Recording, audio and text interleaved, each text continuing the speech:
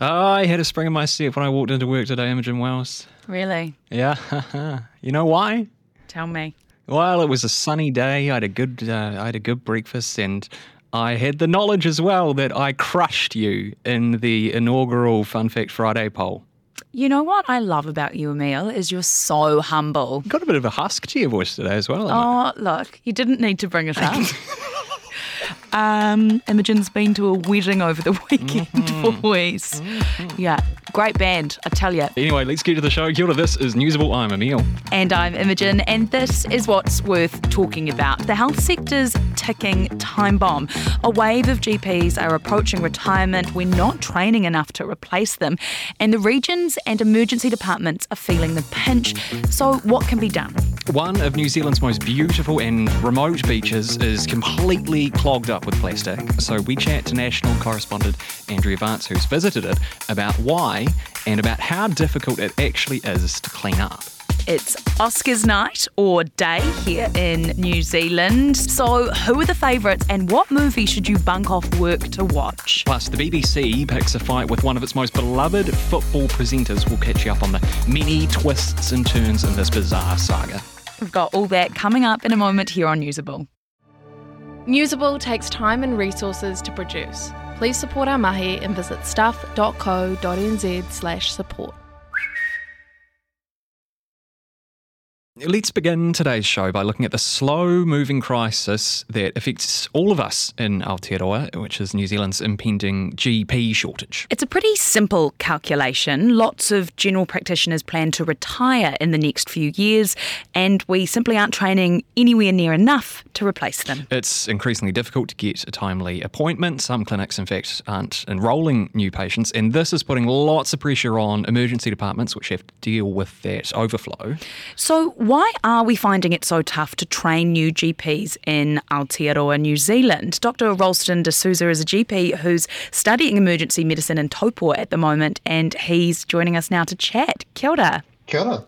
When you're at medical school, is general practice sort of pushed as a really viable option to specialise in? So there's a couple of things. So in terms of medical school, half of it is obviously you have your pre-hospital placements and half of it is your post, like when you're in the hospital.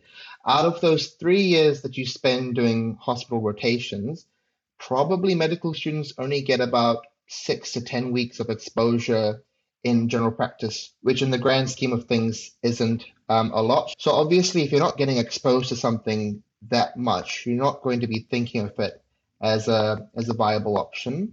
And the times that you're not in the general practice, you're in the hospital, and sometimes there can be a negative attitude towards general practitioners. Like, for example, when I was going through medical school, hospital doctors will say, oh, this GP did this stupid thing, or they're useless, or something like that, without really appreciating the difficulties that that general practitioner has faced. So as a medical student, if you're being exposed to this attitude towards general practice, you're not really keen to go down that line. It's quite interesting you mentioned that opinion of GPs inside the hospital, because the lack of GPs has a flow-on effect into the demand that is then put on our hospital system. Yeah. So most people are waiting about 3 to 4 to 6 weeks sometimes to see their general practitioner. And so while they're waiting to get seen, sometimes some of those problems may go away by themselves, but more often things are getting worse with their medical conditions, and that delay in that care is making it more complex, and therefore they need really hospital level of care, and you can't really deliver that care in a 15-minute appointment. What's the solution, or parts of the solution from your point of view? We have to really go back to medical school, and we have to really start exposing medical students to good general practice settings. The cultural shift within the hospital is going to take a long time, and that's something that we're not going to be able to do. Probably the next thing is giving the same terms and conditions that hospital doctors have in training to general practice doctors. So for example, when you go to general practice training, you take a pay cut, you don't get your courses paid for, you don't get the same amount of sick leave, you don't get the same amount of study leave. So all of those things you're taking a cut for to go into general practice training. So it's sort of those terms and conditions need to be equalized amongst the hospital and the general practice doctors. Thank you so much, Dr. Rolson de Souza. Staff journalist Kaya Radcliffe also has a great piece on this very topic. It's live on the website. Check it out at stuff.co.nz.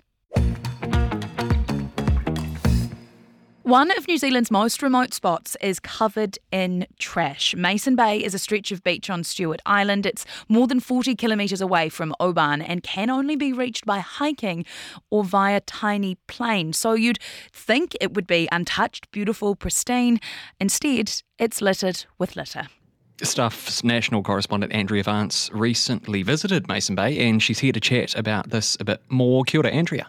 Andrea, what are we talking here? How much plastic were you seeing? What was it like when you first arrived? The first thing that we saw when the plane landed in the morning when we arrived, you land in the sand at low tide, and the first thing is this bright yellow piece of nylon plastic fishing rope that was just lying in the sand, and it's quite unnatural because it's a very brightly coloured piece of rope. Immediately when we landed, we could see that there was a problem, and then as you make your way up the beach, there's just so much rubbish, like everything from sauce bottles and plastic packets of food wrapping from all over the Pacific, like Korea, Taiwan, Japan, and then a lot of commercial fishing rubbish. So fish bins, ropes, buoys.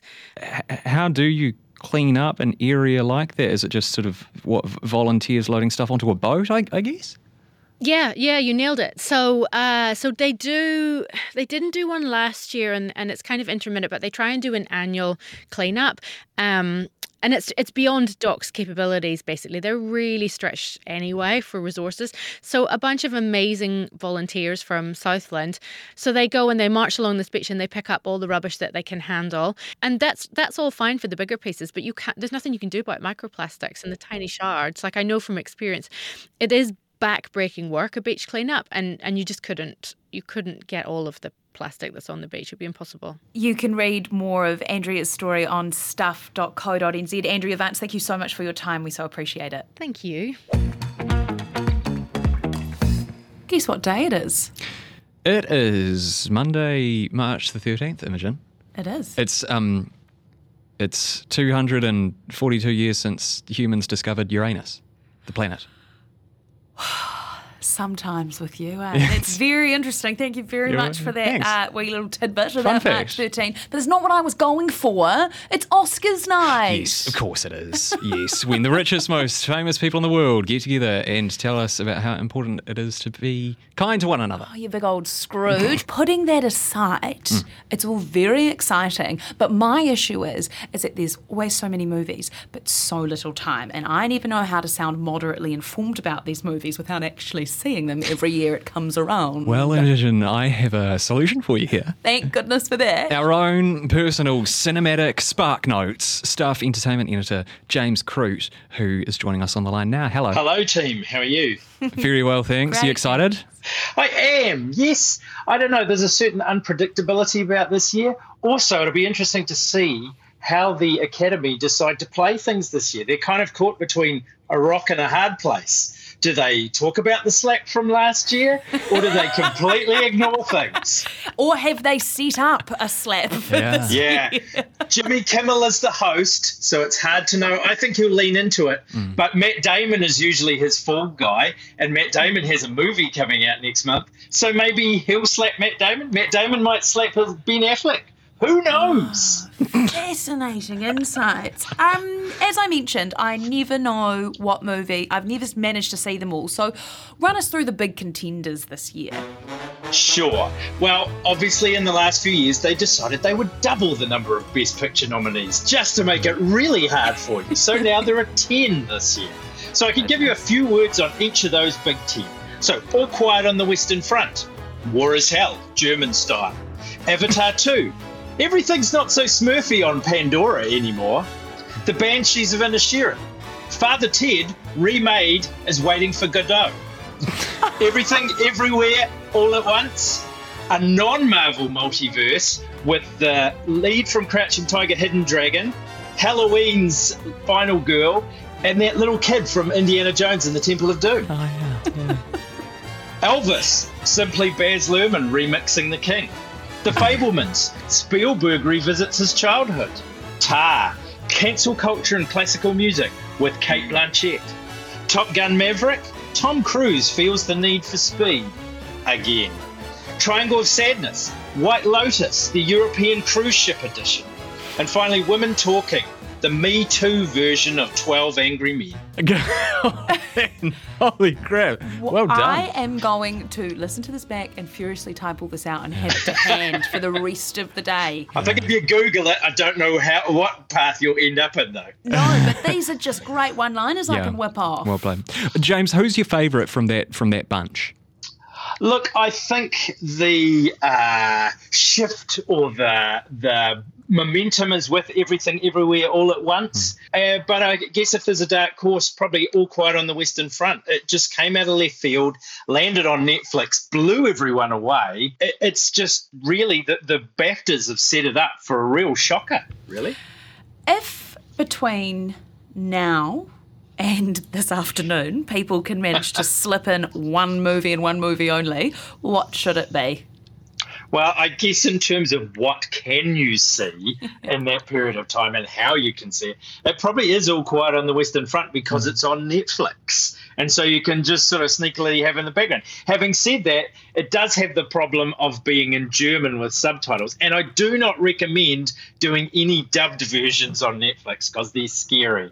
So if I had to do a backup, maybe The Banshees of Inisherin on Disney+.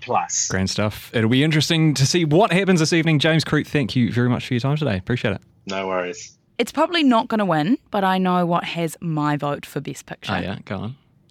Running to the danger zone.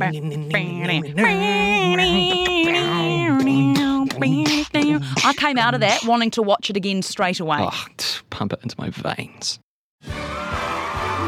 Kia ora Aotearoa and welcome to the Big Stuff Quiz. I'm your host, Imogen Wells, alongside my assistant, the wonderful Chris Reid. Hello, everyone. Each week, we'll release a new episode to test your wits with 2 rounds of 10 questions. One potluck round and another that's very loosely themed. A bit tangential, even. Such a good word. If you think you're up for the challenge, go and follow our show on your favourite podcast platform. The Big Stuff Quiz is out now. The Big Stuff Quiz is proudly brought to you by Melbourne. Every bit different.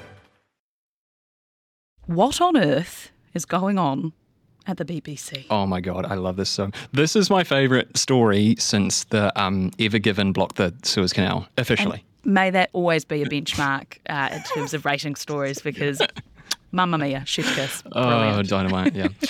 Right, I'm going to give a wee nutshell explainer of this. So basically, this is kind of a story about public figures and political neutrality, which we're familiar with in New Zealand. It's kind of similar to the Rob Campbell story here that emerged a couple of weeks ago.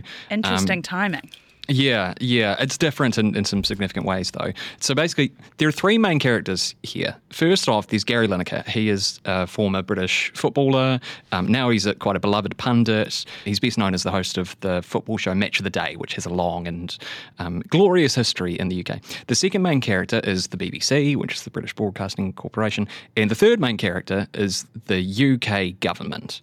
Now, the government in the UK recently introduced this immigration bill, which has been criticised in many quarters as being inhumane and unworkable and draconian. Basically, it means that people who are arriving in the UK on small boats wouldn't be able to claim asylum. Asylum seekers wouldn't be able to claim asylum if they cross the channel in small boats. Gary Lineker criticises this policy in a tweet last week. He says some of the language is reminiscent of 1930s Germany.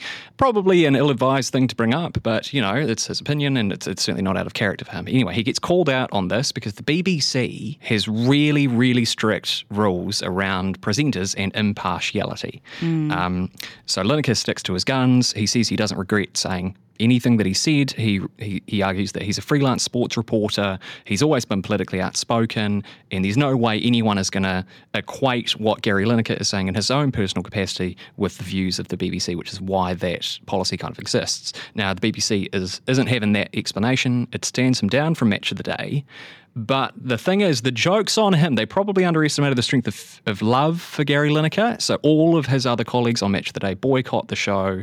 So do the commentators.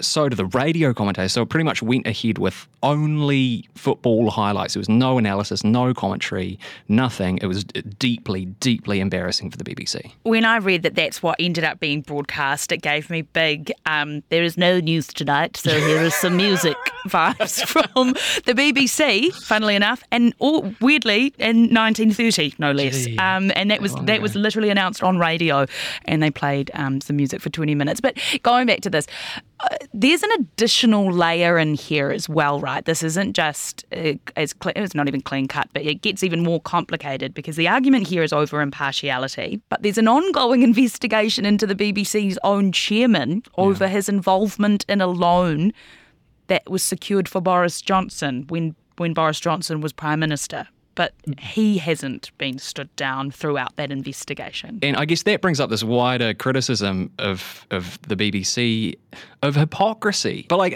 I mean, how do you reckon this pans out, Emma? I don't see Gary Lineker, because what if they said they've stood him down until the BBC and him agree on a social media policy going forward? I don't see him, either one of them, falling on a sword here. I reckon an uber-rich person's going to swoop in, make him, fund him his own TV show, or he'll go to another broadcaster and Match of the Day will resume just with different colours maybe. I just really hope they don't put out a statement with, "We've listened."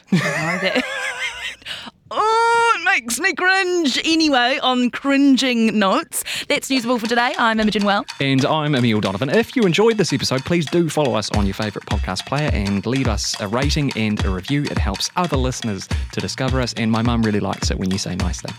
And Nikki Wells also likes scrolling through, so please indulge the mothers for 24 hours, if not forever. You can also just hit us up directly if you've got something to say. No emails about my voice, please. Email us at newsable@stuff.co.nz. Have a great day. I quite like your voice, personally. I like the husk. Very much. I'm off for lemon and honey.